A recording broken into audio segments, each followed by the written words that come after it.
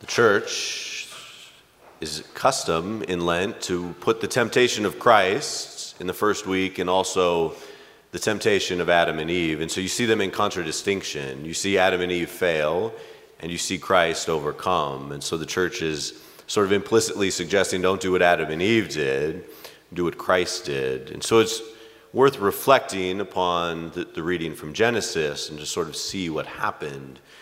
Things often get lost in Genesis because of sort of its Hebrew poetic way of expressing things. So it begins by saying that the Lord God formed man out of the clay of the ground. What it's expressing is the fact that humans are material. We are part of the material world. In fact, in the creation narrative, you see that humans are sort of the pinnacle of the material world. And the reason for that is because of the next line. It says, "And God blew into his nostrils the breath of life." It's expressing that humans are not merely material. They also have sort of an immaterial element. And the blowing into the nostrils signifies God blowing the Holy Spirit into the first humans, into Adam and Eve, and sharing through the Holy Spirit his own divine life. That is ultimately the reason why God created humans. He wanted to share his life with others. And so he creates man, and then he blows into his nostrils the Holy Spirit to give them life. Then it says that the Lord God planted a garden in Eden in the east. The Garden of Eden is always referred to as the Lord's garden. It is the Lord's, it is not ours. And yet the Lord places Adam and Eve in that garden. And the reason for that is because God desires to dwell among humans. You see in Genesis that God is described as walking in the garden. He's there, he is present. And so he places Adam and Eve there so that he may not only share his life with them, but he may dwell with them, to be with them. That is God's desire all through sacred scripture. Even after our first sin, when they are cast out of the Garden of Eden, Adam and Eve, God still desires to dwell among humans. And so first he makes covenants with Abraham and with Noah. But then, through Moses, he builds his tabernacle. Through the Ark of the Covenant, his footstool, he begins to once again dwell among humans. This takes sort of its height in Jesus Christ, when the Word became flesh and dwelt among us. Truly then God dwelt among man and conversed with them, for he took his delight in being among humans. And even after our Lord's ascension, he still desires to be among us. That is why he instituted the most holy Eucharist, so that he may dwell among us. That is why we have adoration chapels, so that even now the Lord may dwell among us, and we may visit him and worship him and cast all of our cares upon him. But Satan wanted to distort this good. Satan wanted to separate humanity from God. Satan wanted to introduce death into the world. And so we see him incarnate as a serpent going to test Adam and Eve. And he begins by saying, "Did God really tell you not to eat from any of the trees in the garden?" And notice Satan's doing two things. And Satan has no creative power. So the same way he tempted Adam and Eve is the same way he tempts us. And you will notice in your own life that Satan gets us again and again and again with the same temptations in the same manner. So we have to learn sort of the ways of our enemies so that we may overcome him. And so the first thing he does is he sends just a subtle lie in there. He said, "Did God really tell you not to eat from any of the trees?" That, of course, is false. God only told them not to eat of two of the trees. Everything else was theirs. So Satan's already distorting. But notice also what Satan is doing. He is suggesting this element of doubt. Because he knows that if he can get them to doubt just a little bit, he now has a crease through which he may enter. So he places this doubt in their hearts. Because ultimately every sin stems from some degree of lack of faith. So what Satan does to us is he tempts us to doubt the goodness of God, to doubt that God cares for us, to doubt that God is all-powerful, to doubt that divine providence directs and guides our life, and that even the hairs of our head are counted. And then after we sin, Satan gets us to doubt that God can forgive our sins. But he just begins with sowing seeds of doubt. And at first Eve is strong. She says, no, we may eat of the fruit of the trees in the garden. It is only about the fruit of the tree in the middle that God said, you shall not eat it or even touch it, lest you die. And you see the wisdom of God. God knows that when you get in the near occasion of sin, you are in danger. And so God commanded them not only not to eat it, but he says don't even touch it. Because once you touch it, you are in danger. On the other hand, if you never touch the fruit, you'll never eat it. Spiritual writers call this the near occasion of sin. There are those things that are not sinful in themselves, but they begin that snowball, that path towards sin. It's sort of like if you stick your head in the mouth of an alligator, at some point it's going to bite you. So don't do that. Avoid the danger altogether. Avoid those occasions of sin, and then you will avoid sin as well.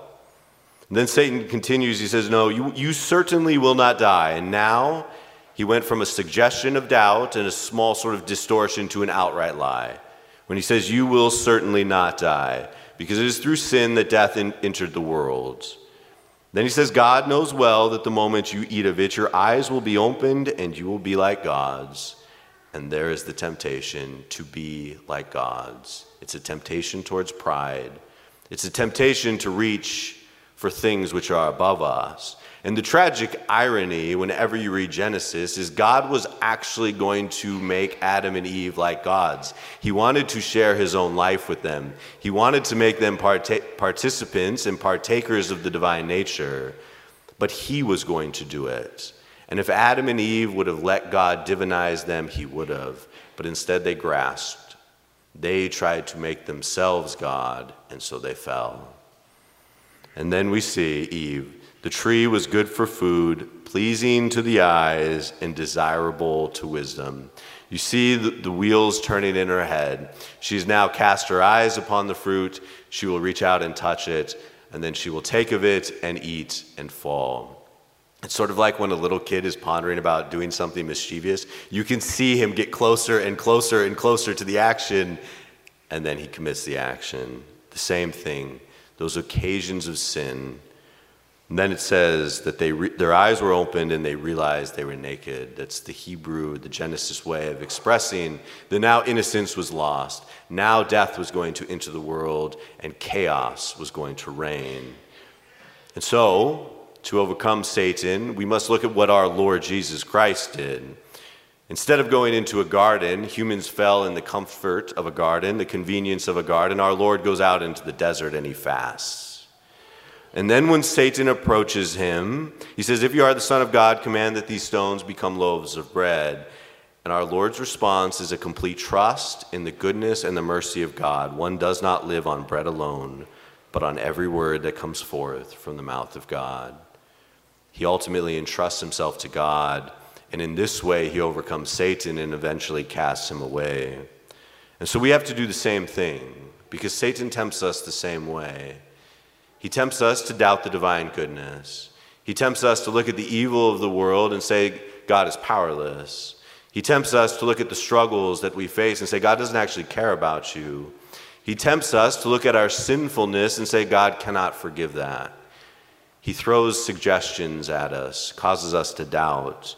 When on the contrary, if you understood how much God loved you, if you understood how much God cared for you and desired your salvation, if you understood how much God at this very moment desires to pour grace out upon you, you would never sin.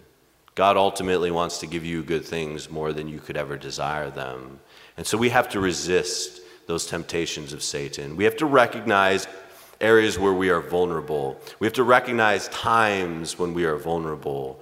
And we have to recognize that those are occasions of sin, and Satan's going to try and sow doubt into our minds and use those occasions to lead us into sin. And we resist him by entrusting ourselves to God, to his goodness, to his mercy, to his love, and that will ultimately overcome Satan. Finally, I would just like to add my own encouragement for you to sign up for a holy hour in our Adoration Chapel. I know the set is back there and you can take an hour. When Father Luke Strand became the vice rector of the seminary, when I started, he was insistent, it was pretty much a non-negotiable for a seminarian, that he pray a daily holy hour. And so I don't think it's a surprise that in my time, when the seminarians began to pray daily holy hours, that the seminary went from like 25 guys to now I think it has 80 guys. And I know he encouraged me when I was thinking about leaving seminary and I was in dark times. He would always remind me to renew my devotion to the daily holy hour. When I was named temporary administrator, I got really bad about praying my holy hour because I'm busy and my schedule's crazy and I don't know what I'm doing half the time. So I've not been praying my holy hour. So one of my Lenten resolutions, was to go back to praying my daily holy hour. So I would encourage you, if you can't do daily, at least pray one weekly, pray one monthly. You'll hear a lot of people will tell you what the church needs in the world and what the church needs in its liturgies and in its priests. What I think the church needs ultimately is people who know how to sit in front of our Lord in the Blessed Sacrament and know how to receive from Him and know how to adore Him. So if you want to see a renewal in your church, take a holy hour. If you want to see a renewal in your parish, take a holy hour. If you want to be a better spouse, take a holy hour. If you want to be a better mother and father, take a holy hour. That's what ultimately the church needs. That's what your kids need. That's what I need. That's what your seminarians need. That's what each one of you need. So find a way to pray a holy hour. At least start with once a month. I remember what the patron of my seminary, St. Francis de Sales, said. He says, everybody should pray for an hour every day. Unless you are busy, then you should pray for 2 hours.